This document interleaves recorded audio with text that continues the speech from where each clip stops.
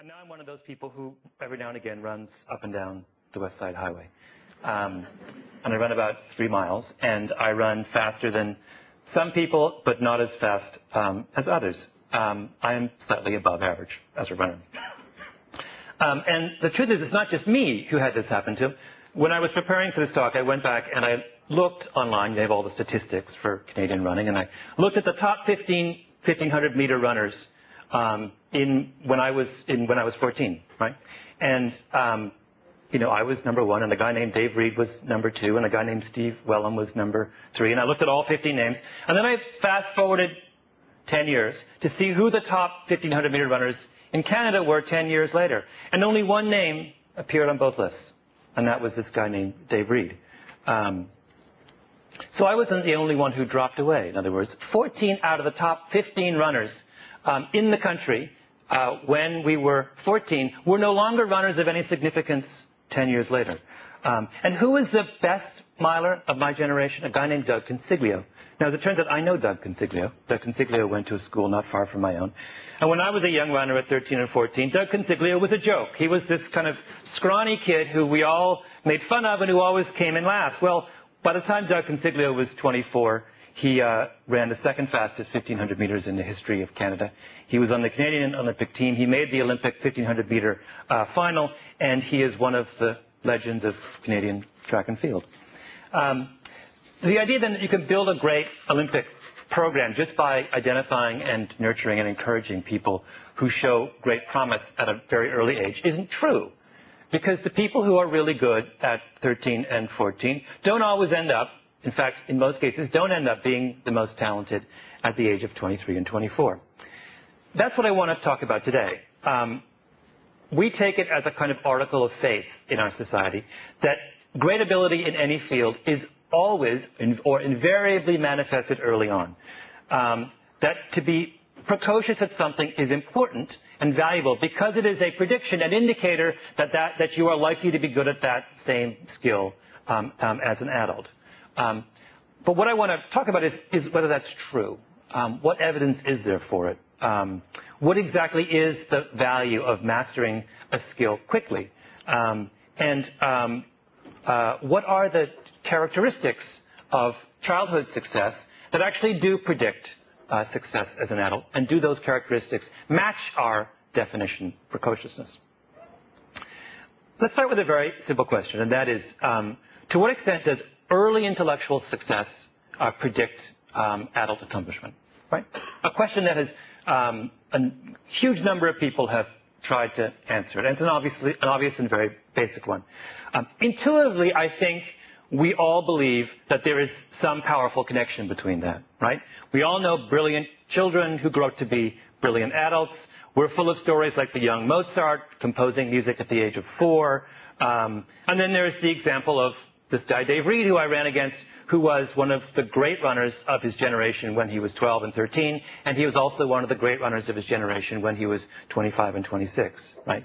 So the question is, how many people are like Dave Reed and are good early and good late, and how many are like me, or how many are like me who are good early and not so good late, and how many are like Doug Consiglio, who are not very good early and very good late? And the answer is there are far more Malcolm Gladwells and Doug Consiglios than there are Dave Reeds. Let me give you an example from New York. Hunter College Elementary School in New York is one of the most prestigious elementary schools in the city. It's been around for many, many years. And for many, many years, admission into Hunter College was based on a very simple achievement test, essentially an IQ test. Right? Hunter College was founded at the time in our history when we were most obsessed with IQ.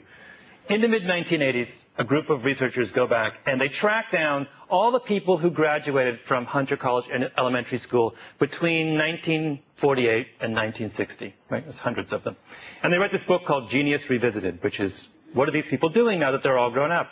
And I would point out that this group, their average IQ was 157. So they're 3.5 standard deviations above the mean. This is a really, really smart group of kids, right? So 30 and 35 years later, what are they doing? Well, they're all pretty successful. They're all actually really happy, which is the major finding of the study. And they're well-adjusted, and they have families, and they're doing well.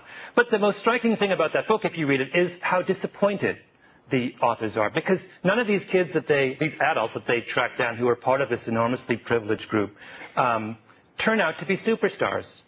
And they look at them, there's no Nobel Prize winners, there's no Pulitzer Prize winners, there's even very few people who are nationally known in any field, right? These were kids who were geniuses as kids, but when they grew up as adults, they weren't the superstars that everyone expected them to be. There's another set of studies that look at this question the other way. That is, you start with very, very successful adults, and you say, well, what were they like as children, right? And the answer is that if you take a number of studies have taken a big sample of people, and you pick them from every field, you pick Nobel Prize winners, you pick accomplished artists, you pick playwrights, you assemble a kind of body, then you go back and you interview them and look at their biographies and figure out, well, what were they like when they were 10 or 7 or 11 or 6, and in one study where they used a sample of 200 people, what they found was that 39% of the sample were good all-around students as children, and 20% were honor students, just 20%. 8% failed out of school. 52% were not voracious readers, and only 30% were judged by their peer or by adults in their life at the time they were children as being in any way precocious. Right? This group of 200 highly successful adults, in other words, were Doug Consiglios. They were people and most of them were people who no one would have predicted would have the kind of success that they had. There's a further thing that people do, which is kind of absurd, but it's really fun. Which is you go back and you try and estimate, based on historical sources, what the IQs were of people who were very, very famous. And I quote this only because this project was done by people who powerfully believed in the notion of precociousness, that early intellectual ability was a good predictor of later success. Well, these are the following people are all people who were considered to be well below precociousness as kids, and in fact wouldn't have had a chance of getting into Hunter College Elementary School. Right? Copernicus, Rembrandt, Martin Luther, Bach, John Locke, Isaac Newton, Beethoven, Kant, Adam Smith, and my personal favorite, Leonardo da Vinci. So what's the explanation for this, right? Why is there this seeming disconnect between these early signs of promise and adult achievement? Well, there's several things that are worth going into. The first is that we assume that precociousness is an early form of adult achievement, right? That what a gifted child is someone who is simply doing at an early age what other people will do when they're adults, doing at 10 what others do at 20, right? But that's not true, because what the precocious child is a gifted learner, and what the successful adult is a gifted doer. Precocious children are really good at the consumption of knowledge. Successful adults are really good at the production of knowledge. And consumption and production of knowledge are two quite different things. Right? One of the most striking things about the world of music, for example, is how rarely childhood prodigies actually turn out to be successful adult musicians. The drop-off rate is actually quite striking. There's a whole literature in the music world that talks about what they call the midlife crisis of child prodigies, which is around 16 or 17 years old. They go through this process where they have to dramatically reevaluate their musicianship. And what's going on is that when you are a childhood prodigy, what you essentially are is a gifted mimic. You are someone who is extraordinarily good in an unconscious way at aping the style of very successful musicians.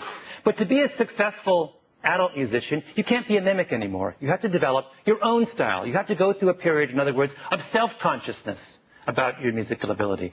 And that transition from unconscious mimicry to self-conscious production of a unique style is very difficult. And many people can't make that transition.